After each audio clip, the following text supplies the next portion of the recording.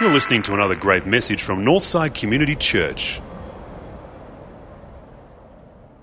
You know those moments in life when you say, well, I told you so.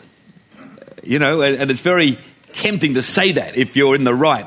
It often comes with parenting, or grandparenting. You see the kids doing something crazy out in the backyard. They've got a ramp set up and they're, roaring off in their bikes or their skateboards. You say, look, hang on, guys. Somebody's going to get hurt if you keep that up. Somebody's going to get hurt. And they go, no, you just keep doing it. And then all of a sudden, the fall comes and, it's exactly what you predicted. Well, Jeremiah's I told you so moment probably came when he wrote the book of Lamentations, because he's the author of that book, which is the next one along from Jeremiah. Because look at the opening verses of Lamentations. This is Lamentations chapter 1. Listen to what Jeremiah says. He's wandering around the streets of Jerusalem and he's personifying the city as a person. Listen to what he says. Very, very, very cleverly written, very evocative. How lonely lies Jerusalem, once so full of people. Once honoured by the world, she is now like a widow. The noblest of cities has fallen into slavery. All night long she cries. This is the city. Tears run down her cheeks. Of all her former friends, not one is left to comfort her. Her allies have betrayed her, and now all are against her. Judah's people are helpless, slaves, forced away from home. They live in other lands with no place to call their own, surrounded by enemies with no way of escape. No one comes to the temple now to worship on the holy days. The young women who sang there suffer, and the priests can only groan. The city gates stand empty. Zion is in agony. He personifies the city like a widow in grief. And that could have been his moment when he said, look, I told you so. This was the whole basis of my ministry. I told you this day would come if you didn't turn back to God. You'd be vulnerable and you'd be led off into captivity. And that's exactly what had happened. Well, let's put this into context. When was Jeremiah written? Jeremiah was written between 630 and 580 BC. That's going back quite a long time. And it contains warnings about the impending danger if the people of Israel don't return to the worship of the one true God. That's the main thrust of Jeremiah. The overwhelming feature of this book, and there are many, but the overwhelming feature is the single-mindedness of the author, Jeremiah. His sole purpose in spreading the word of God is to get the people to return to the religion of their forefathers, to worship the one true God. And Jeremiah's passion and his sense of purpose, and that's what comes through the book, it can be attributed in no small way to the fact that his call to ministry was strikingly predestined. I can only use that phrase, strikingly predestined. Listen to what he says in the first chapter. This is Jeremiah speaking. The Lord said to me, I chose you before I gave you life. Before you were born, I selected you to be a prophet to the nations. I answered, Sovereign Lord, I don't know how to speak. I'm too young. But the Lord said to me, do not say you are too young, but go to the people that I'll send you to and tell them everything I command you to say. Do not be afraid of them. I'll be with you to protect you. I, the Lord, have spoken. So here's Jeremiah, and his sense of calling goes way back to pre-birth. And it comes through time and time again throughout Jeremiah's prophecy. There's an urgency about what he says. It requires a response which, sadly, for the most part, is lacking. The people aren't very responsive. But this fiery prophet is not deterred. And he doesn't worry about unresponsiveness. Unlike a lot of leaders today, he's not into opinion polls. He's not into popularity surveys. He just presses on with his message, believing that that's what he's meant to do. And what was the basis of Jeremiah's message? Well, let's put it this way, in a nutshell. Jeremiah is the bearer of good news and bad news, but mainly bad news. That's the best way to describe this guy. Throughout the pages of his prophecy, there are graphic warnings of what will happen to the people if they don't turn from their evil ways. And in that sense, it's a harsh book. It comes through very, very strongly. Listen to what he says in chapter 4. Chapter 4, verses 18. I'm going to read quite a few parts of this prophecy just to put it all in context. Chapter 4, Verses 18 to 23, listen to the word of Jeremiah here. Judah, this is God speaking through the prophet. You've brought this on yourself by the way you've lived, the things you've done. Your sin has caused this suffering. It has stabbed you through the heart. Wow.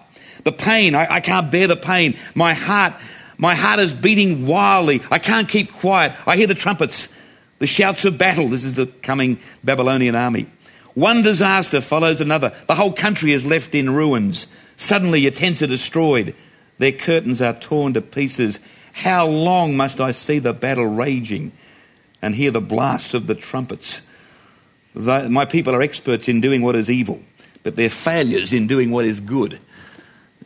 You know anybody like that? Expert in doing what is evil, but failure in doing what is good?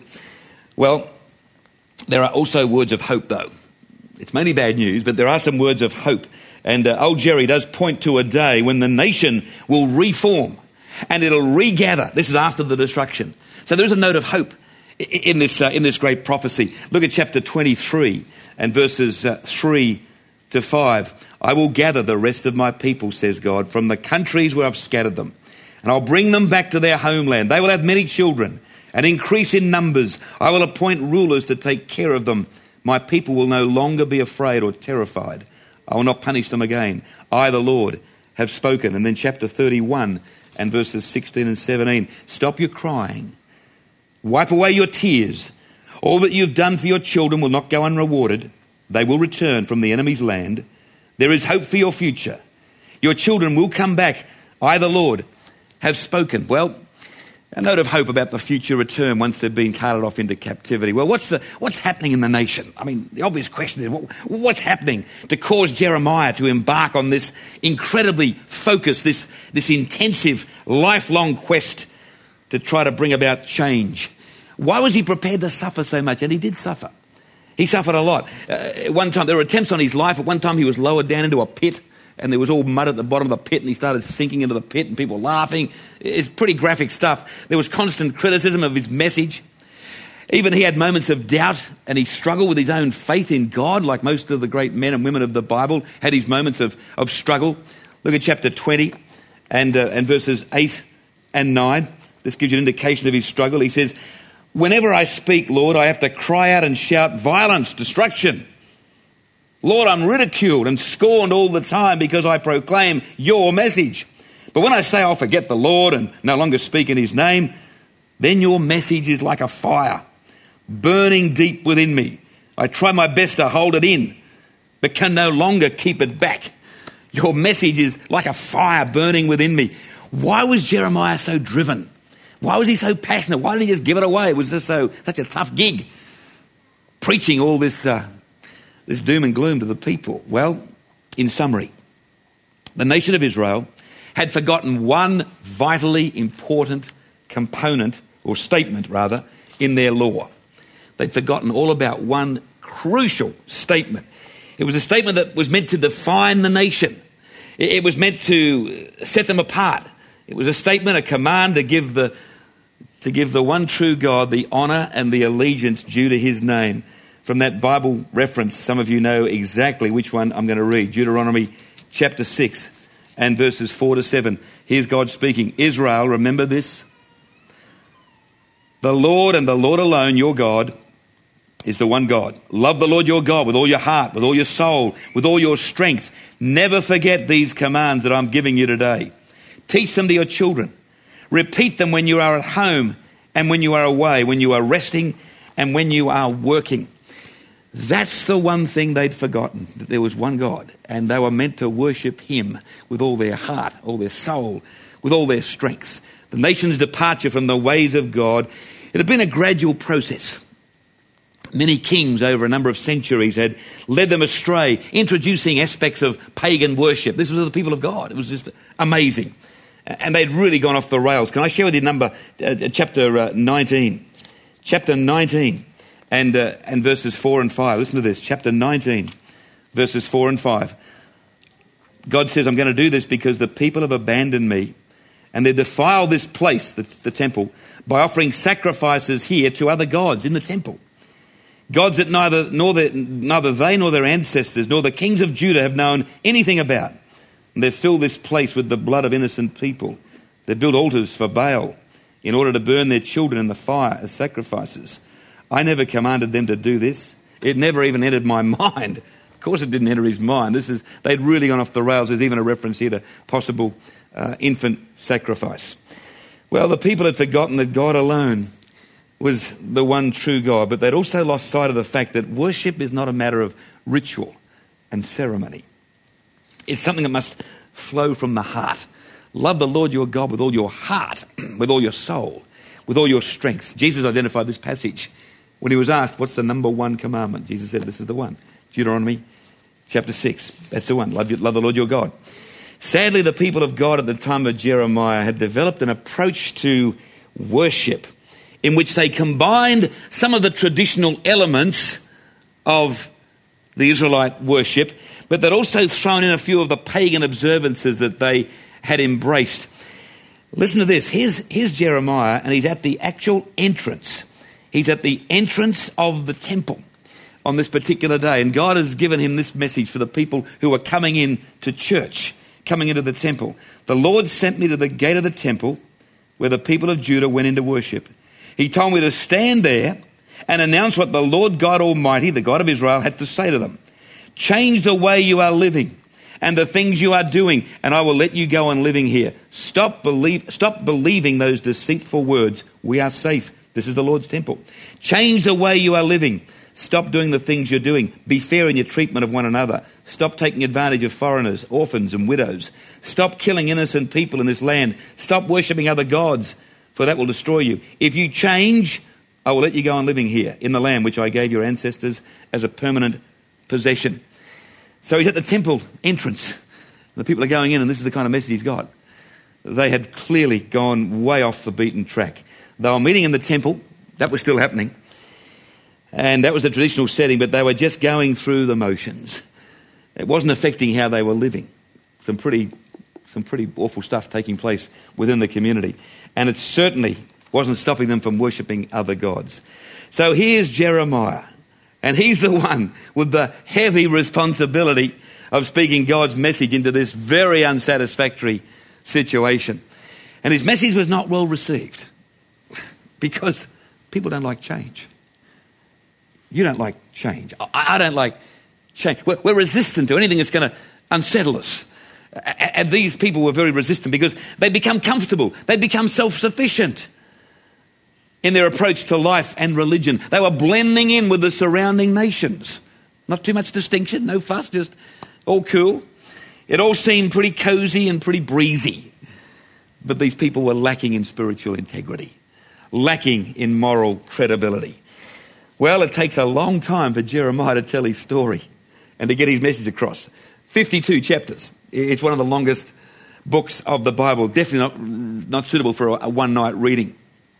Not surprisingly, Jeremiah contains some well-known passages of Scripture.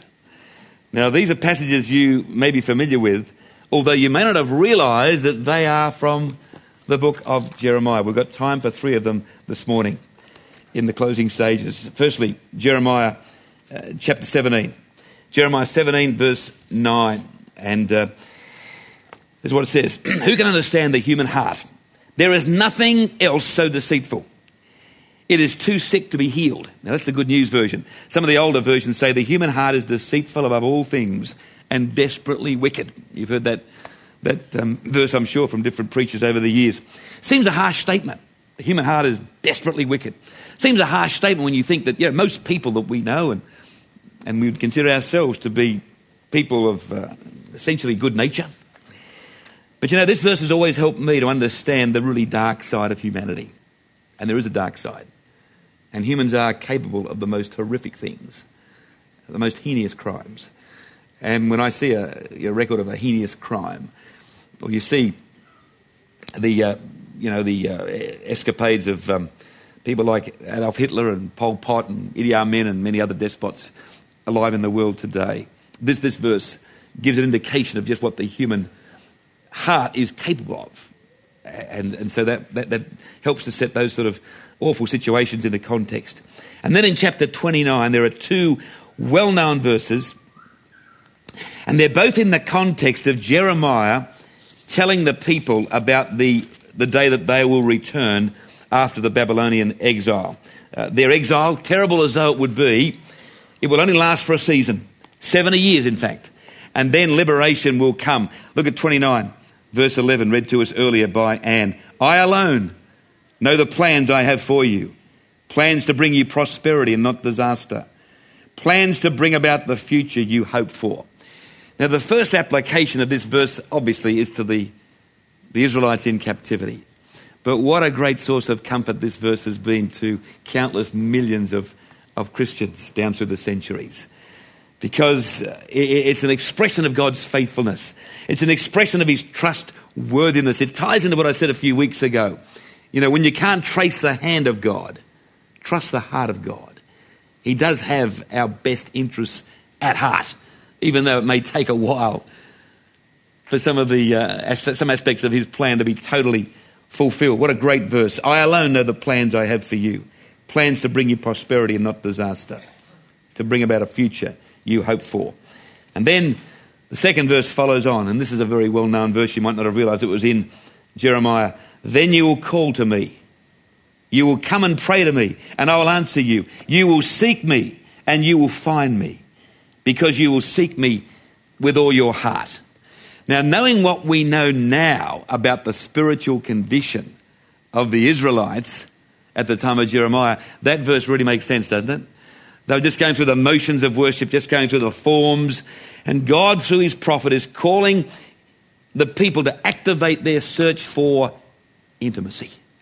He's calling them to activate their search for intimacy with God. Forget mere adherence to the forms and the rituals.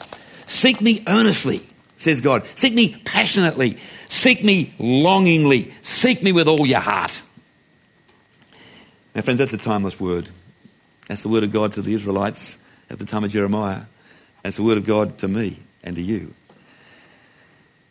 You know, a form of Christianity that just involves going through the rituals and coming to church and doesn't really mean much and doesn't apply to our daily lives. That's a pretty shallow way to exist spiritually. God wants so much more for us. He wants it to be a matter of the heart, a personal relationship. What more can we glean from Jeremiah in this brief overview? Just a couple of things. Two enduring themes of Jeremiah. Two enduring themes. The first one, the foreshadowing of a new covenant. They were steeped in the old covenant. They were doing a pretty poor job of trying to stick with it, blending in other gods as well.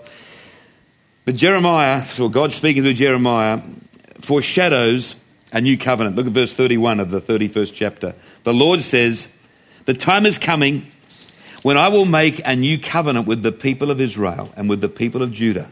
It will not be like the old covenant that I made with their ancestors when I took them by the hand and led them out of Egypt. Although I was like a husband to them, they did not keep the covenant. The new covenant that I will make with the people of Israel will be this. I will put my law within them. I will write it on their hearts. I will be their God, and they will be my people. It's a clear reference to the coming of Jesus. It's a clear reference to the fact that he will die as the Lamb of God. He'll take the place of all the sacrifices they were currently involved in, lambs and all that sort of thing. By his death and resurrection, he would establish the new covenant, all the things we celebrated last weekend. Not based on laws and observances, but based on a personal relationship with our God through the Holy Spirit. That's what Paul's getting at in Romans 5, 1 and 2. Now that we've been put right with God through faith, we have peace with God through our Lord Jesus Christ. He has brought us by faith into this experience of God's grace in which we now live. And the second enduring theme is this: God's insistence on heart devotion, not just outward conformity. This is why the book of Jeremiah is so relevant to today's theme.